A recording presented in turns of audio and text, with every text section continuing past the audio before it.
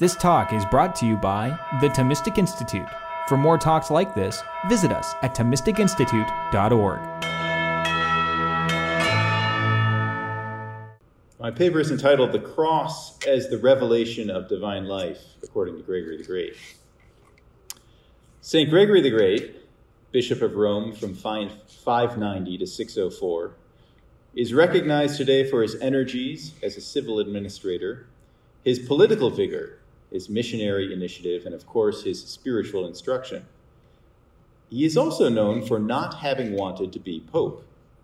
In the Roman villa that he and his mother had converted into a monastery, one may still see the small alcove in which, it is said, he concealed himself when the crowds arrived to carry him off to the cathedral at the Lateran.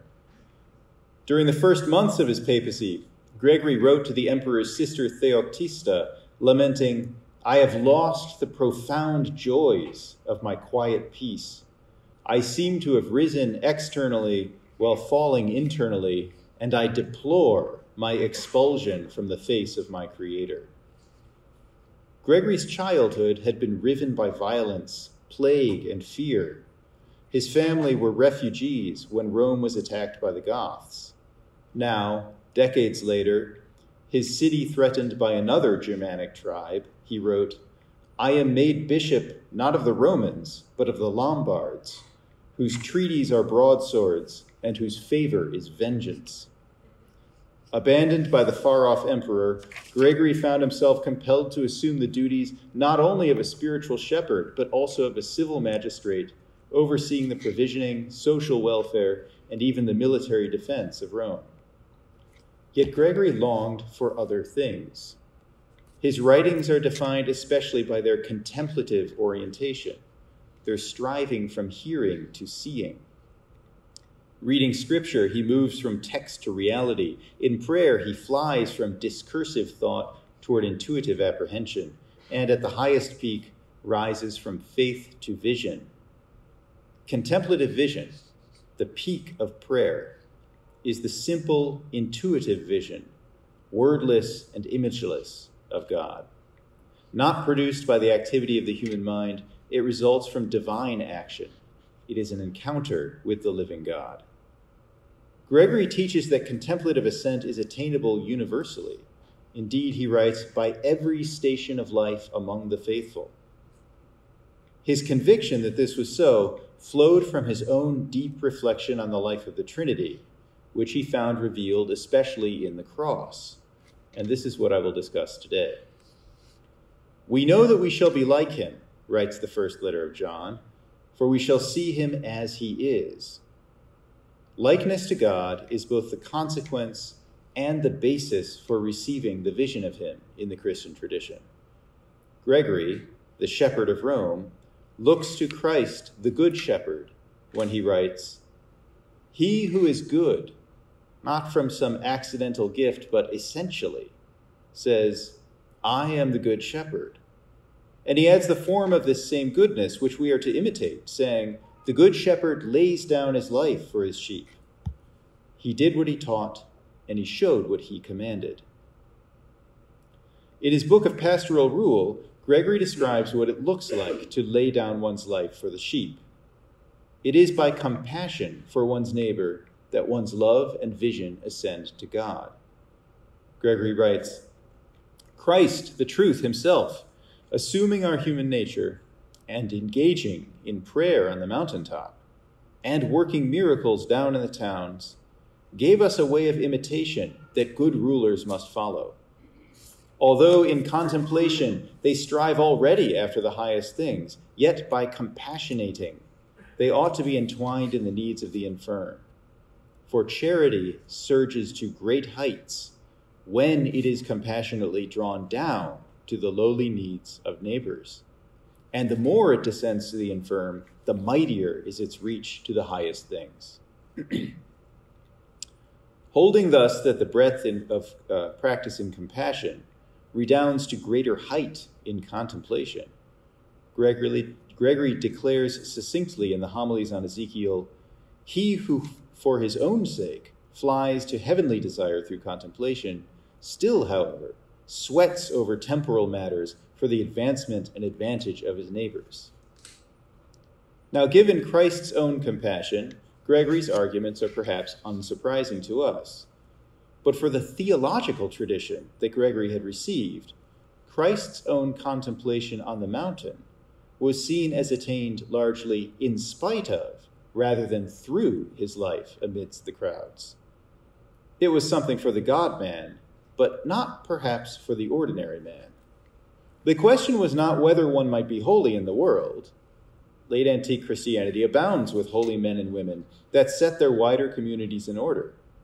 We find them in Athanasius' Life of Anthony, in Sulpicius' Life of St. Martin, Gregory's own Life of Benedict in his dialogues, and the example of many a Byzantine bishop. However, one observes in these cases a tension, both one of life and one of theology. While the practice of such holy men and women would indicate that the vision of God can be a regular feature of life in the world, there is, especially in the pre-Gregorian West, a decided lack of theological development concerning how this might be so. In particular, there was no theological account of how, apart from the monastic retreat, one might build toward and sustain that interior peak of love that was considered to be the immediate basis for seeing God. Just as a student's apprehension of some knotty problem in organic chemistry will be disrupted by a dalliance with Candy Crush Saga, or a good scroll through the old Instagram feed, so too, the interior quiet and conformity to God that one needs in order to see him are disrupted by the world's conflict-fraught and fragmentary bustling. This is why Gregory himself felt expelled from God's face when he was drawn into temporal affairs as Pope and de facto governor of Rome. Taking as our point of departure Gregory's words about the Good Shepherd, I propose 3 points. First, Gregory learned from his beloved predecessor, Augustine of Hippo, theological predecessor, not pontifical. He learned from his beloved predecessor, Augustine of Hippo, who located our imitation of God's goodness in our mercy, our loving the neighbor in order to lift the neighbor toward life in God.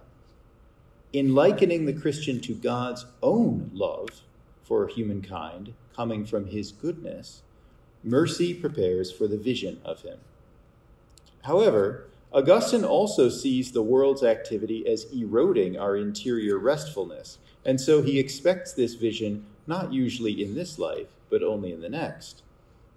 Second, for Augustine, this mercy can, when useful, involve a shared affection or understanding in which the Christian might more effectively, through friendship, lift the neighbor to God. Third, Gregory develops Augustine's teaching in light of Christ's cross, which Gregory sees as the ultimate expression of divine love and even a revelation of the Trinitarian life.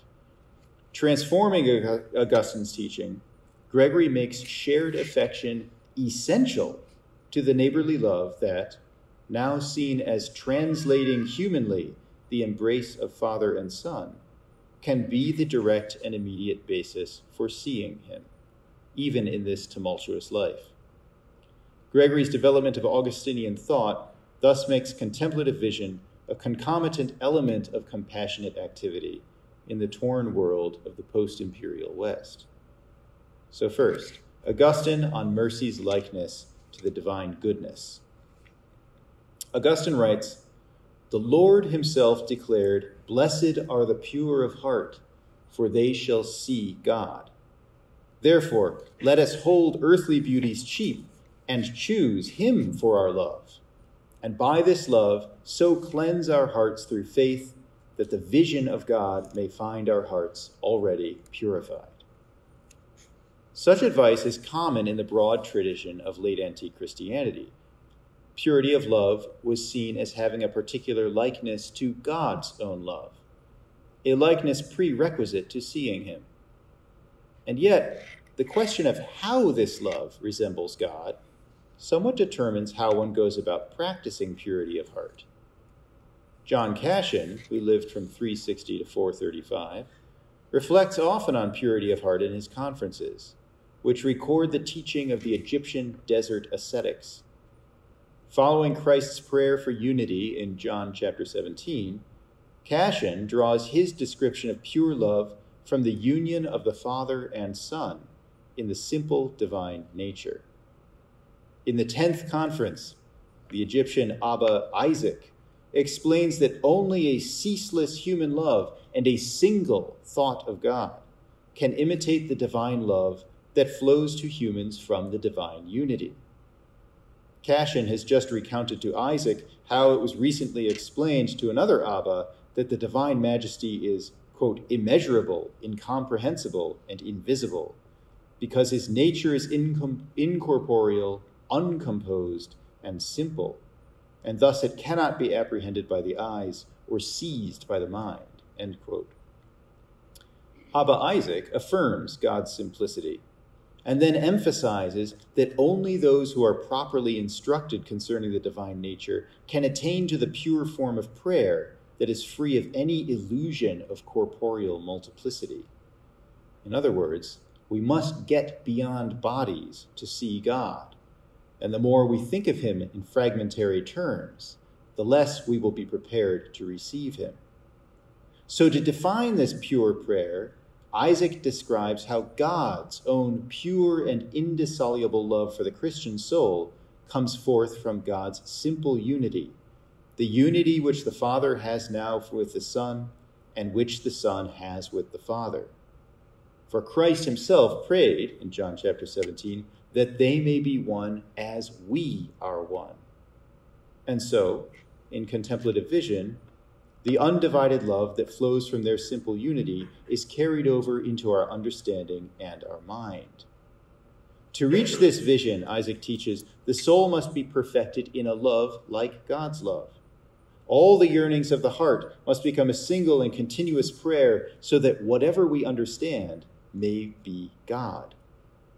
This is the prayer of the pure heart that Abba Moses in another conference describes as perfect and utterly clean, unsullied by any passion. Now, this simple unity of pure love is supported practically in life by Cassian's ideal of solitary life in the undisturbed desert. To be sure, he does not exclude one's assistance toward the neighbor. One has not reached the desert in order to flee other human beings, but only to flee disturbance. In the first place, as Abba John cautions, excellence in love of neighbor must be practiced inwardly and outwardly before one departs from the monastery for the solitary desert life. Nor, having reached the desert, may the hermit refuse the call of the neighbor in need. However, it is stipulated, for those who have advanced to the solitary life, neighborly action is a contingent necessity imposed by the fall. It is commanded by the loving Lord and requisite to the fullness of love. But even so, it is not intrinsic to perfect love that one be with one's neighbor. And being with the neighbor and exercising care for them can even impede or degrade the progress of contemplation. We can appreciate then why the Desert Father Abba Isaac interprets Christ's activities rather differently than will Gregory the Great centuries later. He teaches that Jesus entered the villages because he himself did not need the support of withdrawal from the world, but he prayed on the mountain alone to teach by example that, quote, if we too wish to address God with purity and integrity of heart, we likewise must draw apart from the crowd and spiritually and physically go to the lofty mountain of solitude, end quote. Now, Augustine chooses a different metaphysical starting point, the goodness of God from which his mercy comes, rather than the simplicity of God from which his unity comes. And so Augustine reaches different practical prescriptions for how to grow in a love like God. To define the pure heart's likeness to God, Augustine looks to the object of the heart's love, God's essential goodness. For, as Augustine writes, each one is such as is his love. By the only begotten himself, he calls us to his own likeness. All this takes place by the great goodness of God, which goodness we are commanded to imitate if we wish to be his children. Embracing and imitating God's goodness, then, one is likened to that goodness. And being likened to his goodness, one is ready to see him. What, however, is the path into conformity with God's goodness? To discover the Christian life of goodness, Augustine, like Cassian, looks to God's life. However, he draws not on a direct analysis of God's love within the Trinity, as Cassian did, but from the outward manifestation in time of God's love in the human life of Christ incarnate. For it is through Jesus that God reveals himself to us. Augustine turns to Christ's human life because that is where God has seen fit to teach us. The sin-darkened heart cannot grasp the word directly. Therefore, Augustine tells us God prepared the word by his human life to be seen by the eyes of flesh as well. By becoming incarnate, God the Word translated his own divine life into his own human life. Somewhat, as Augustine says, as when we talk, our thought takes on the form of a spoken utterance. Christ's example of how to live translated the divine life in no other mode than the human one. By conforming themselves to this translation, Christians will advance on a way that Augustine says is traveled by the affections, a voyage unto likeness with God by which their minds will be able to be purified, enabling them to see his light and cling to it when it is perceived.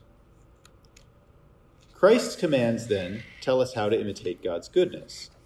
Therefore, the purifying way of the affections is especially the love of God and neighbor. Christ's example shows us that this love takes the form of mercy, the Latin word for Augustine, misericordia. Referencing the parable of the Good Samaritan, Augustine explains,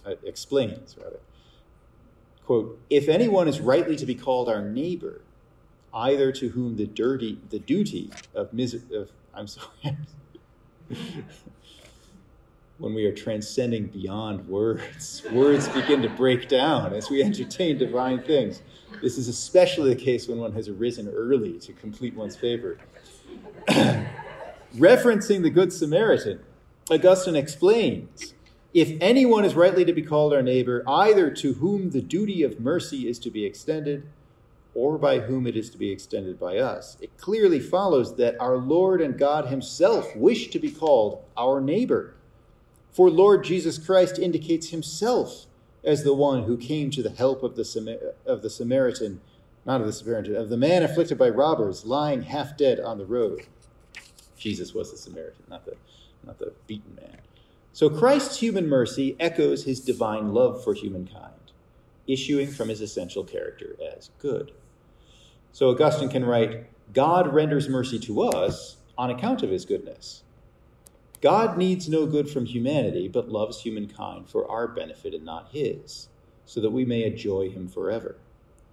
For Augustine, then, misericordia is the outward expression of that love by which God wills to gather even fallen humanity into his eternal perfection, a union in God's life in common, a direct contemplation of God the Father. Misericordia is the content of the vision that we will see in heaven. God's ingathering love originates in his divine goodness and flows out into history as mercy, in that it communicates God's goodness to others. And by this communication, it draws human beings back into the inner life of love that they have forsaken. The love of the pure heart, then, desires and loves God for the sake of his goodness, but simultaneously, and also for the sake of that goodness, the pure heart loves the neighbor, even the enemy, so as to desire and love that neighbor's share in the goodness of God and the life of the Trinity. By such a love of God and neighbor, the love that goes forth from God's goodness is returned in echo, as it were, to him by us. Quite different than Cassian, then, Augustine's practice of purifying the heart and his practice of godlike love does not tend toward withdrawal from the world. Much less does Augustine idealize self-alienation from all human community. As the good God has mercy that humanity may enjoy him, so Augustine writes, quote, "We have mercy on each other again, so that we may all enjoy him," end quote. This mercy is lived best within a community of faith and love, even amidst a worldly society. This is Augustine's path to the vision of God. To the second point, Augustine on mercy as sometimes compassionate. For Augustine, one practices mercy in friendship, in forgiveness, almsgiving, preaching, and prayer, the general concourse of human relations in godly love. The earthly Christian life strives not for a simple love focused exclusively on the thought of God, but rather for a focusing of loves by referring them all to God. Further distancing himself from Cassion's radically untroubled love, Augustine introduces a note of empathy, even of co-suffering, to his account of mercy. For misericordia means wretched heartedness. Thus, Augustine can say that when Christ, by his incarnation, came to the help of the man lying half dead on the road, he took pity on us. Here are the seeds of Gregory's teaching on compassion. What does Augustine's merciful pity look like in practice? Whereas the Stoic tradition shunned any share in the neighbor's suffering as a threat to the interior unity of one's heart, Augustine saw it as a useful act of self-extension in love to empathize with others. In his Confessions, written around the year 400, analyzing the word misericordia, Augustine writes, "Now, if one suffers in one's own person, it is the custom to call this miseria. But when one suffers with another, then it is called misericordia." Yet, over a decade earlier, in 388, a more youthful and stoically inclined Augustine had wished to exclude co-suffering from the essence of misericordia. There he writes that God is wretched-hearted or merciful toward his creatures, in that he wills their good for a full-hearted involvement in their lives, but God suffers no painful feeling in result. If God himself can be misericors without misery, compassionate without passion, then human beings too can be best called misericors when they humanely supply the things required for warding off evils and distresses of others. The motive, not the affections, are the key. True, Augustine admits, the usual sense of misericordia refers to whatever makes wretched, miseru, the heart of the one co-suffering another's ill. However, the wise, he writes, are misericors in their acts of charity by alleviating others' sufferings according to the duty of goodness.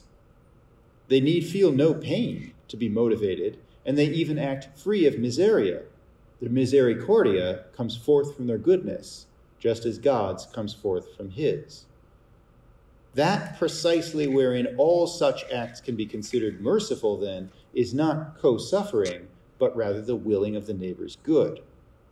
It's not that Augustine shuns suffering. He just does not see it as consequent. He does not shun suffering, but rather he sees it as a consequence rather than as an essential ingredient in one's merciful involvement in the neighbor's life.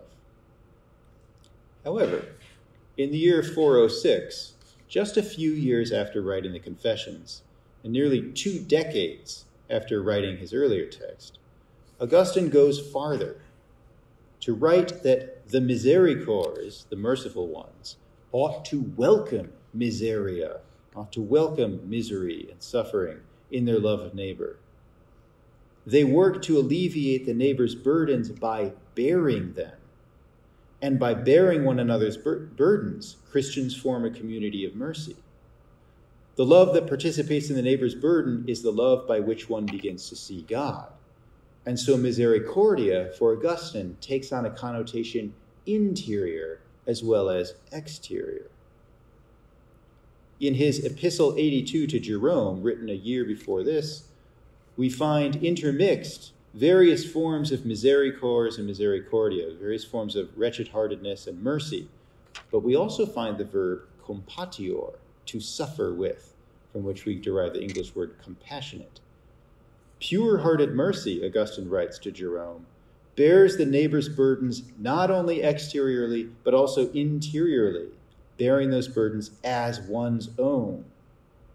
Now, for Augustine, to compassionate the neighbor is not to feel pain at another's suffering, is not to be sorry for someone, nor is it simply to mirror the feelings of one another, to be sorry as someone else is sorry.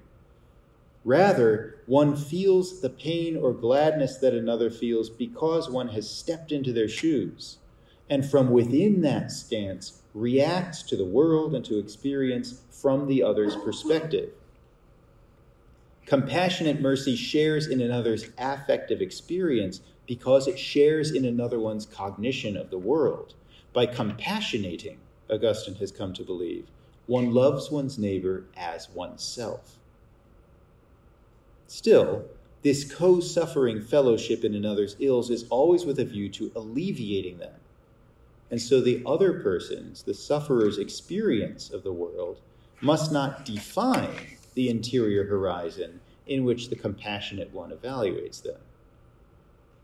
Augustine points to St. Paul the Apostle. He says Paul became a Jew among the Jews, as he says in 1 Corinthians, in order to free them for Christ.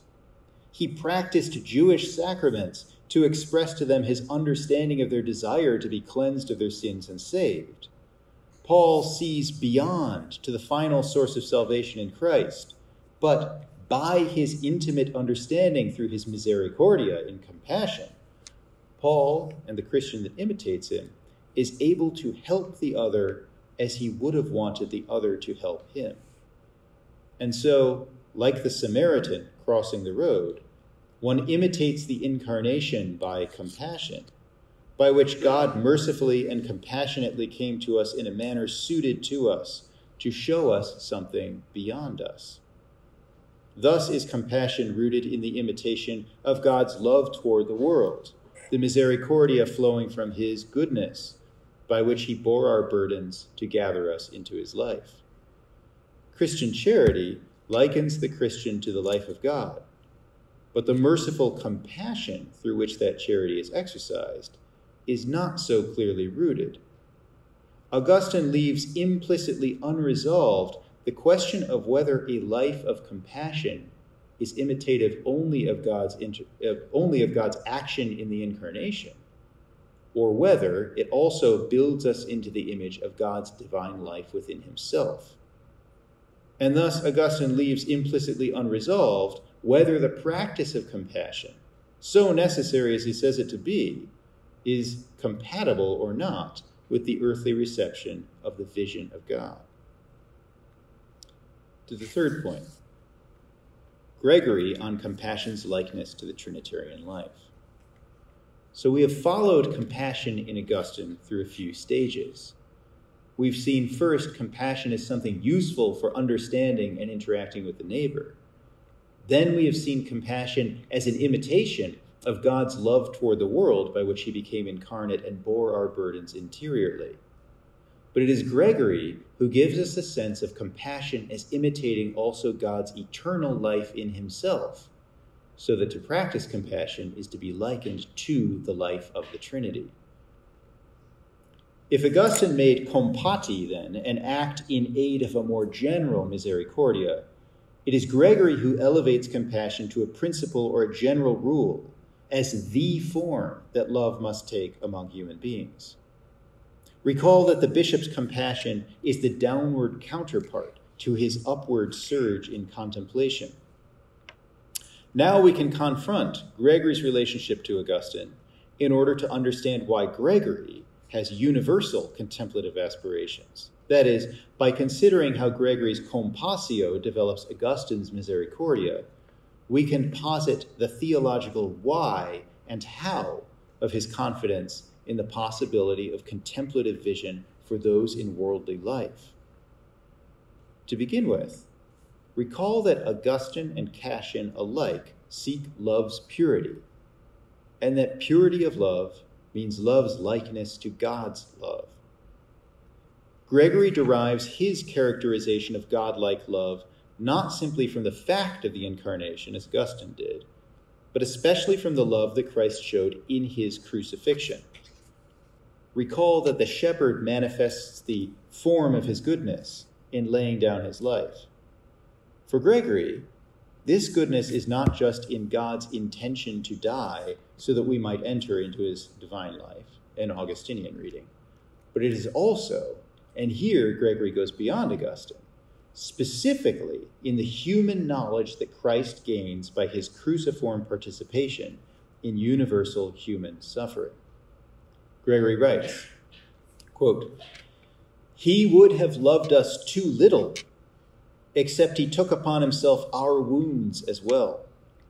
For he found us subject to suffering and mortal beings.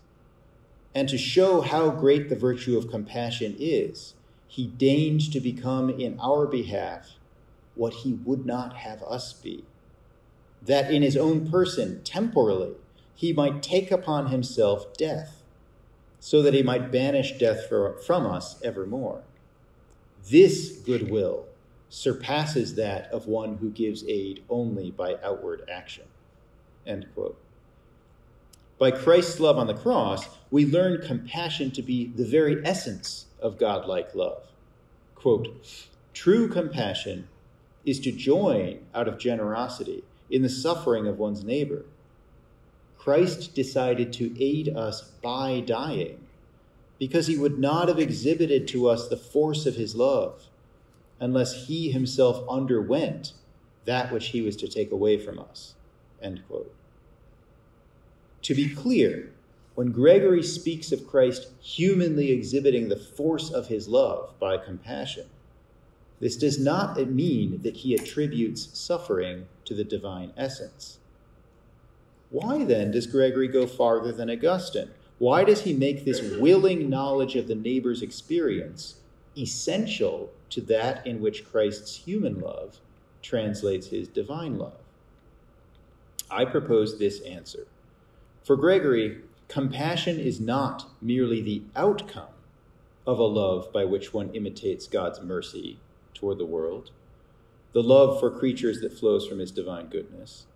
Rather, compassion is the love by which human beings imitate God's love within himself, the love specifically that binds the Father and the Son.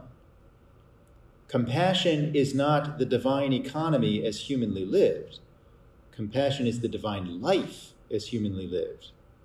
Compassion is not just an imitation of God's incarnate life, it is an imitation of his divine life. It imitates not only his essential goodness, but also the Son's eternal divine knowledge and love of the Father, that is, the immanent life of the Trinity into which one is to be drawn. For Gregory, the compassionate love of Christ's death echoes the Trinitarian embrace. Quote, "The Lord immediately adds here, just as the Father has known me, and I recognize the Father and lay down my life for my sheep. As if to say openly, in this it is certain that I know the Father and am known by him. I lay down my life for my sheep. That is, by the charity by which I die on behalf of the sheep, I show how much I love the Father." End quote. This knowledge and love of the Father, of which Gregory speaks, is not merely Christ's human knowledge and love of the Father. It is his divine knowledge and love of the Father as well. So the Son's human love unto death translates both God's essential goodness, the goodness of the Good Shepherd, and the mutual love and knowledge that are the life of Father and Son in the unity of that essence. All of Christ's acts toward the world, both divine and human, can be called compassionate insofar as they echo the inner embrace of the Trinity. But why is this? How can the Father and Son be called compassionate in their passionless and simple love? Consider how Gregory describes the compassion shown by Christ. Quote, He gives perfectly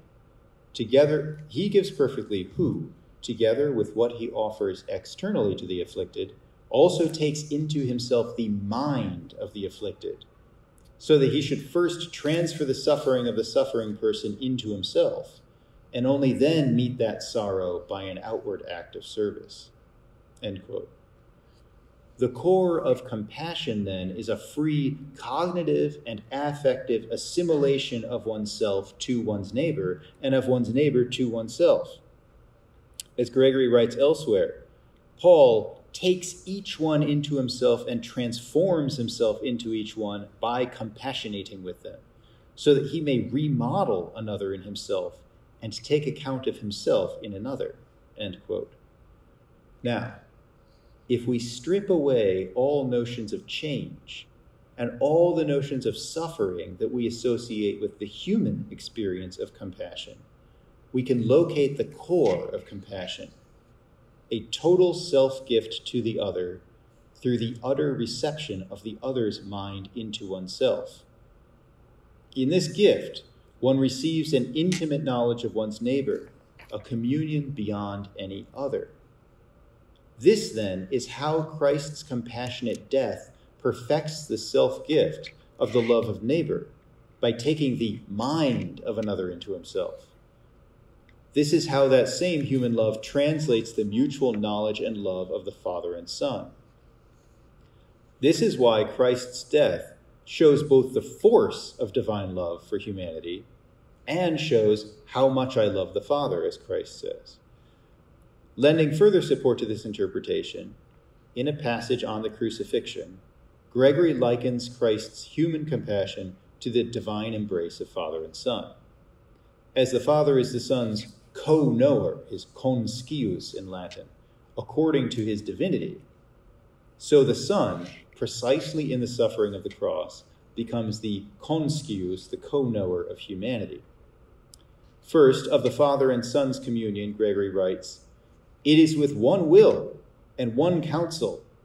The Father acts always in union with the Son, and the Son is the Father's witness, in that no one knows the Son, the Father is the Son's witness, in that no one knows the Son but the Father.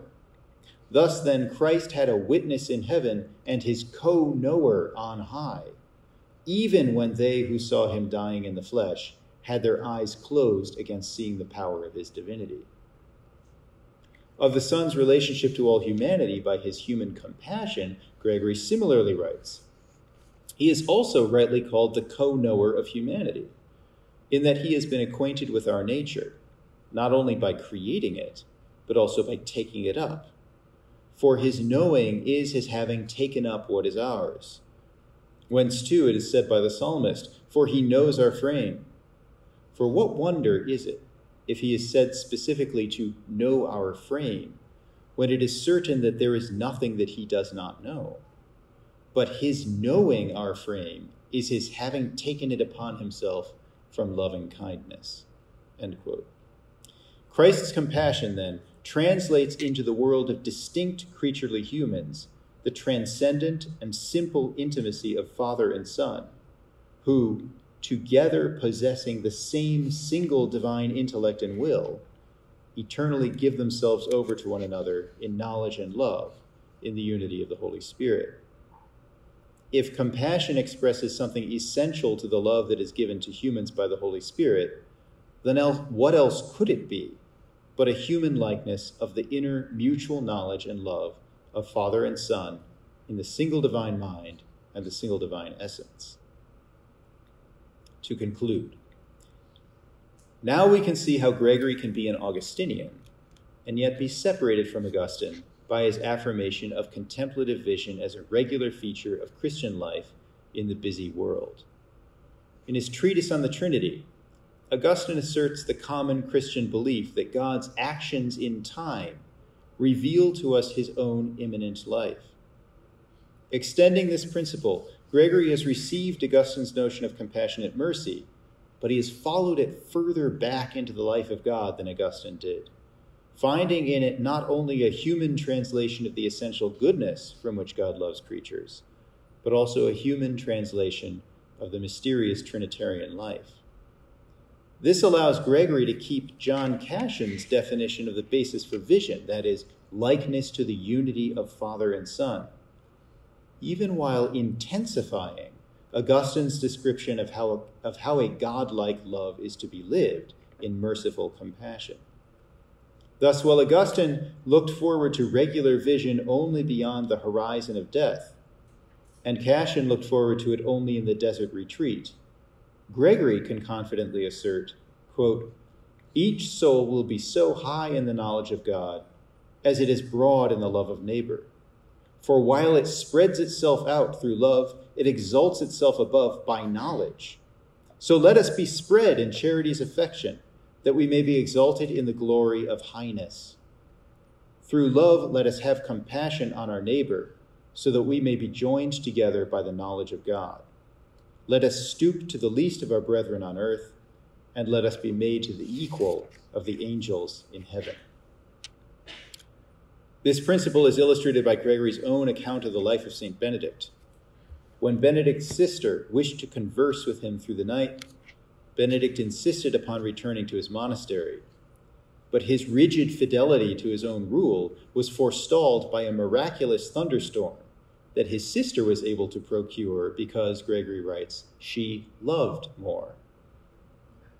A chapter later, Benedict, who seems to have learned something, prolongs an evening in loving discourse with a visiting abbot, and after this receives his great contemplative vision.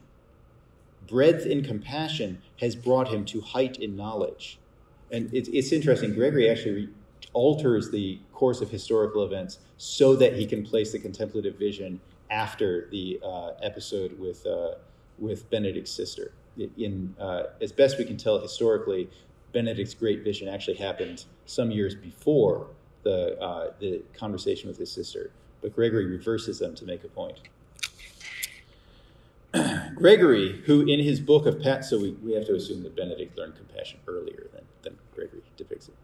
Gregory, who in his book of Pastoral Rule counseled all leaders to do likewise, wrote to his fellow bishop Dominic of Carthage that the pattern of heavenly praise is displayed on earth through our compassion. The practice of compassion is the earthly practice of heavenly life. And of the whole church, Gregory taught, there is no station among the faithful from which the grace of contemplation can be excluded, end quote. Gregory's theological achievement, his creative renegotiation of clashing traditions in light of the cross, both answered his own aspirations and gave his turbulent age a needed account of worldly affairs as spiritual affairs. For there are not two Christian lives, but one. Herein, one imitates Christ on the mountain and in the city, not finally in some unresolvable dialectical tension, but in a difficult yet ultimately harmonious embrace of compassion as an imitation of the cross, of the incarnation, and most importantly, the unity of the Father and Son. Thank you.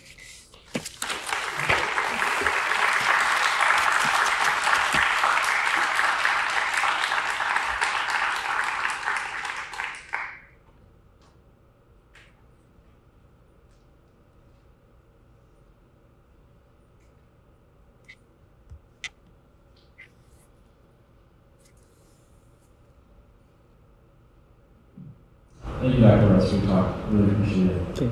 I'm wondering if you see Gregory's development in the way that you described influence the discussion of the contemplative and active life later in medieval theology.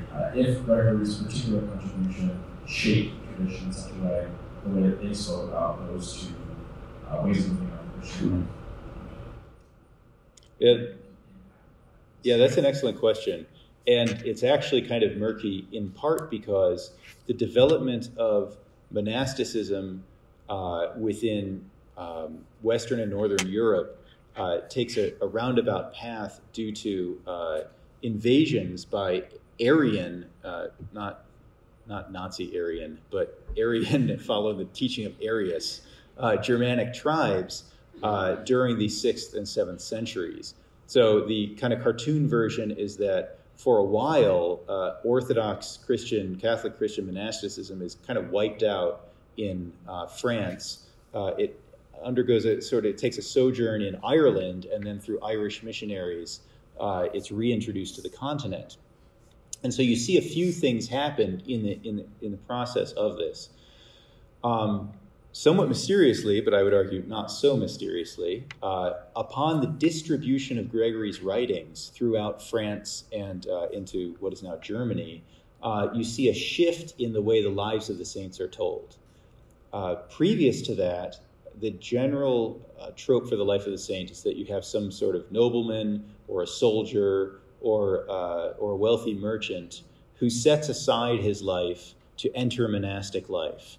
And the general narrative is about the rejection of what came before, according to the sort of journey of the rich young man, right? Go sell all you have, give the proceeds to the poor, and come follow me.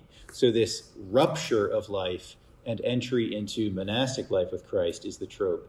But then, starting in the early 7th century, as Gregory's writings come to be recopied and distributed, the narrative changes. And it's much more the narrative of, say, the apostles, who were fishers and then become fishers of men following Christ. There you have tales of various princes and governors who heed the call to Christ and then become governors of the church as bishops. And the virtue and the care for others that they exercised in their previous position of authority is now brought to its fulfillment by their care for others through Christ. So that's the kind of optimistic narrative of Gregorian influence on the way sanctity is construed. Later in the High Middle Ages, it's a far more diverse conversation in which, in some cases, monasticism is really considered not where active and contemplative living, as we have in Gregory's day. It's sort of there's one Christian life, but there are contemplative moments and active moments. Comes eventually to be distinguished as an active life, meaning life in the world, or a contemplative life, meaning life in the monastery.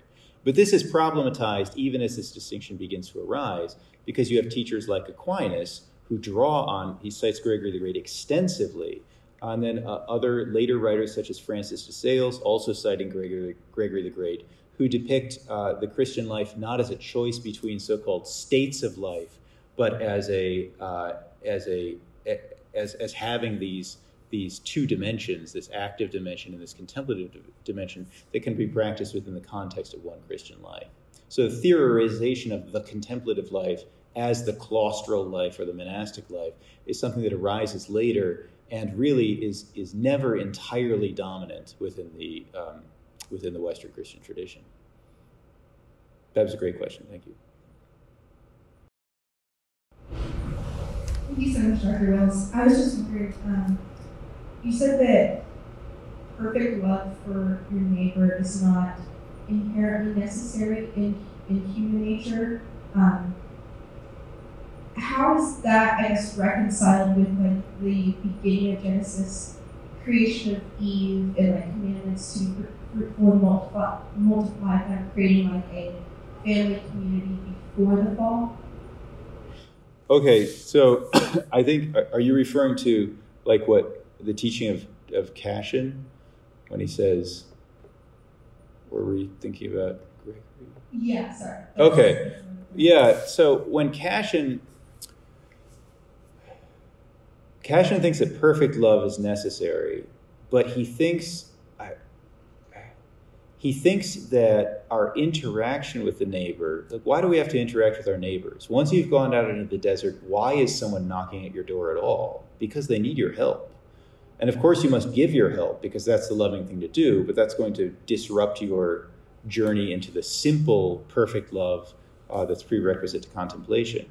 And he says, well, why do people need help? They need help because of the fall. So in Cassian's view, the fall has... I don't want to go so far as to say that Cassian believes that human community is a product of the fall. He doesn't believe that. But I suppose for Cassian, the natural schooling in love that happens within human community would ultimately give way to a kind of repose. If the world were unfallen, and here I'm really just inferring from Cassian's teaching, he doesn't say this, but if the world were unfallen, it would be possible to live in human community without disturbance, without division of one's affections, without division of one's mind. And people would just be quieter, They wouldn't have clashing wills. And we pretty much like eat, sleep, and pray after having passed through the more rambunctious schooling appropriate to children and youths. And so for Cassian, the journey into the desert is kind of the natural fulfillment of a human life.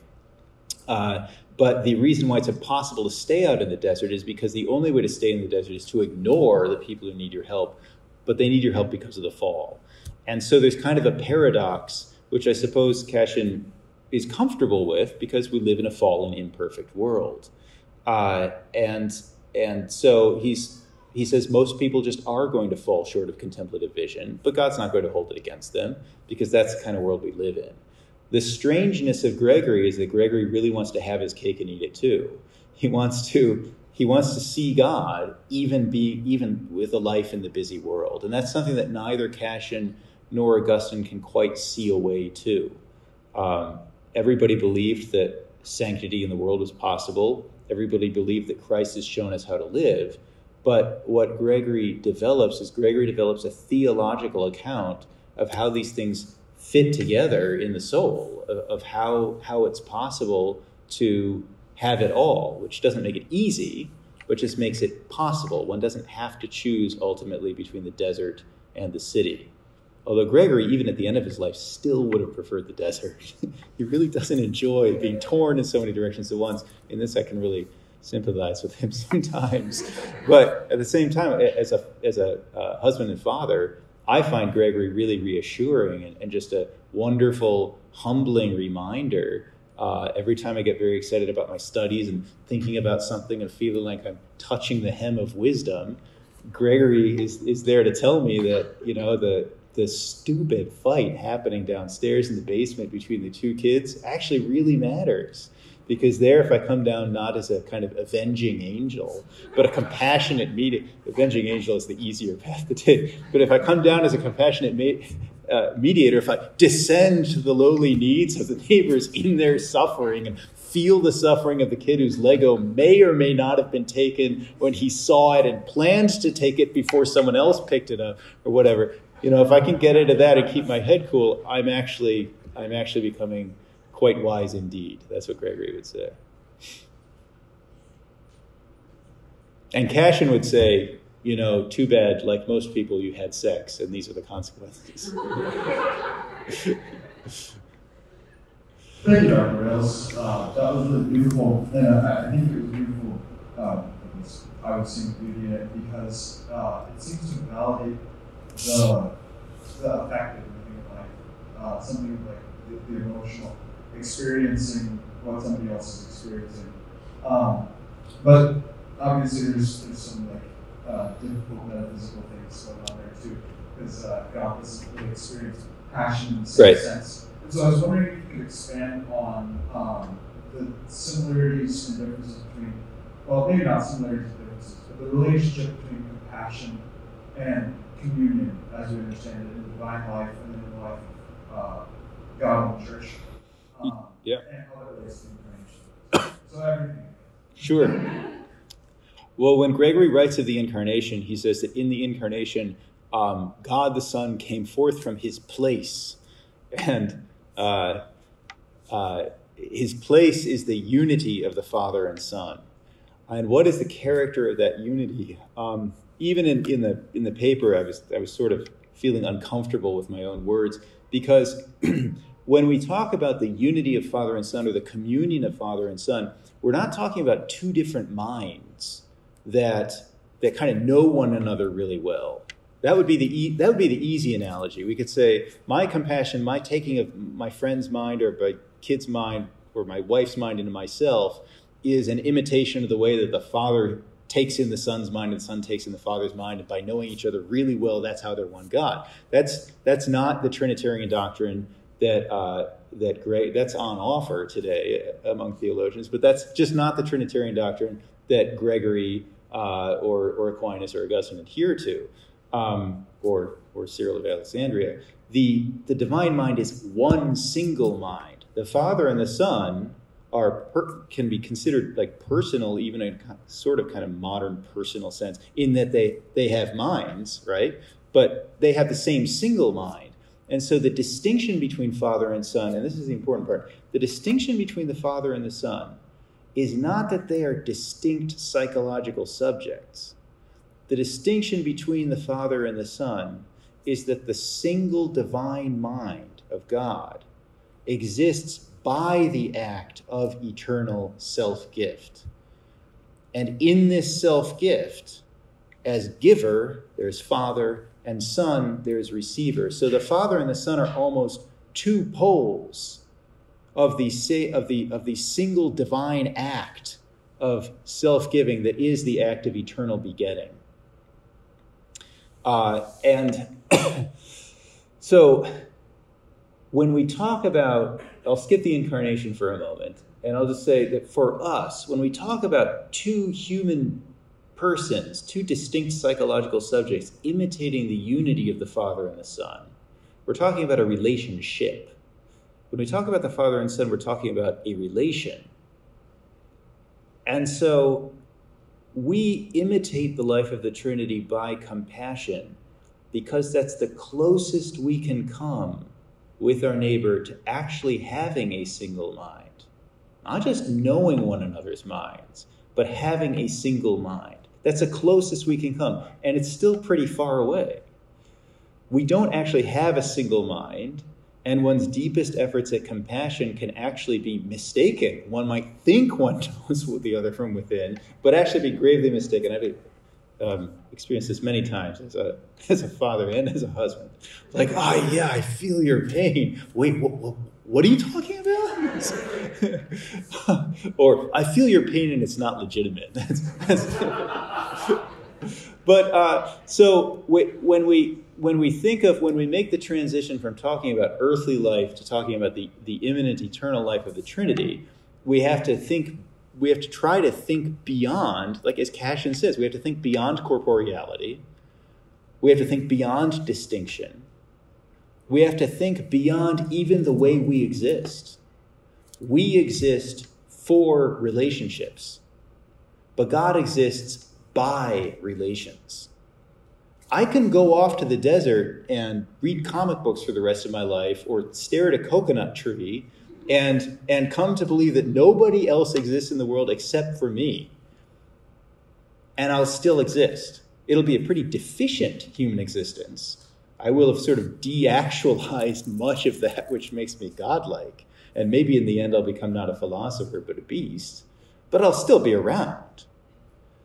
But if the eternal begetting of self-gift by which God exists as Father and Son and Spirit, if that were to stop, then you wouldn't have the Father without a Son. You'd have nobody. You'd have nothing. God wouldn't exist. And so we come to a closer imitation of that by which God exists when we enter into relationships. But however close a human relationship might come, two people coming together, you still don't even get an approximation of God. You get a kind of echo of the eternal begetting.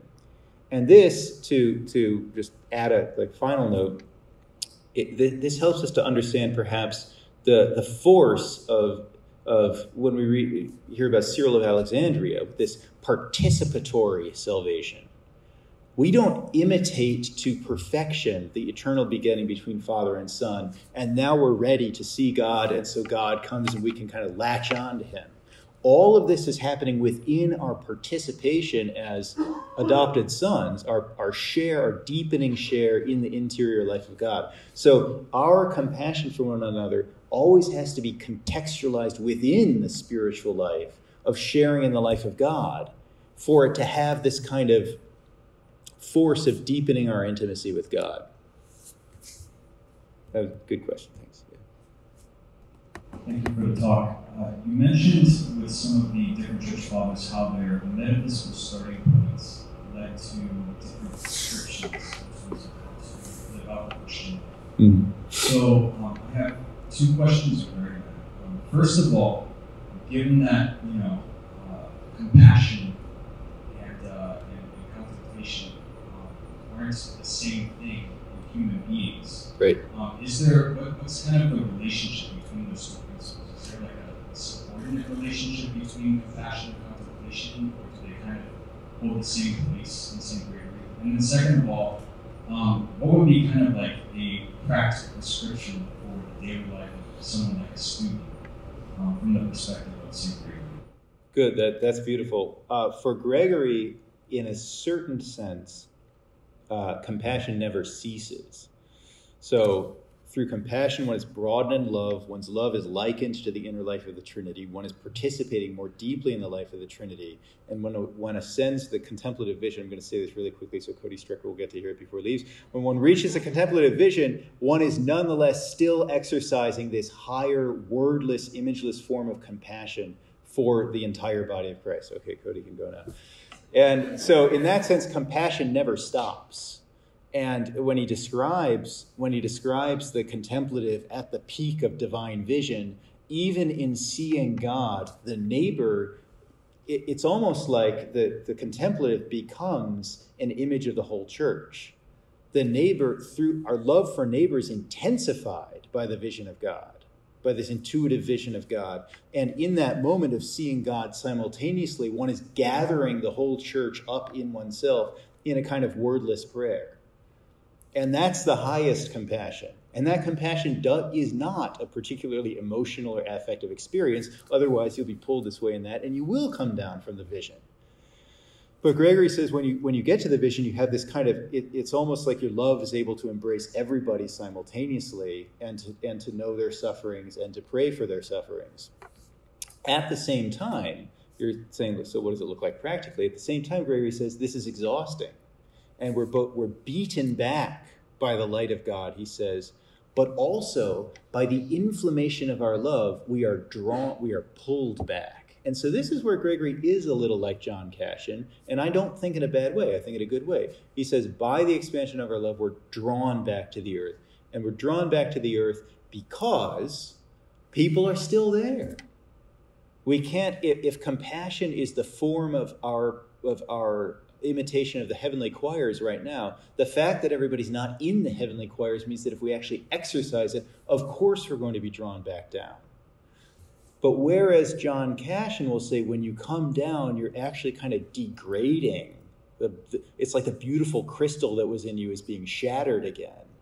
Gregory will say that when you come down, you're not coming down and you're not kind of pulling the rope ladder down with you.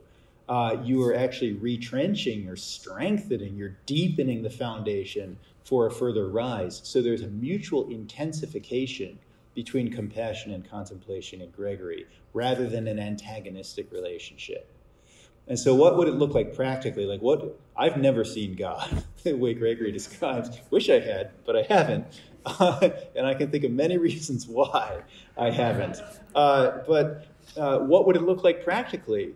Well, they're the kind of rhythmic punctuation of the day by prayer. What does it look like? It looks like the simple things, like get up 1 minute earlier and spend a minute in silent prayer at the beginning of the day.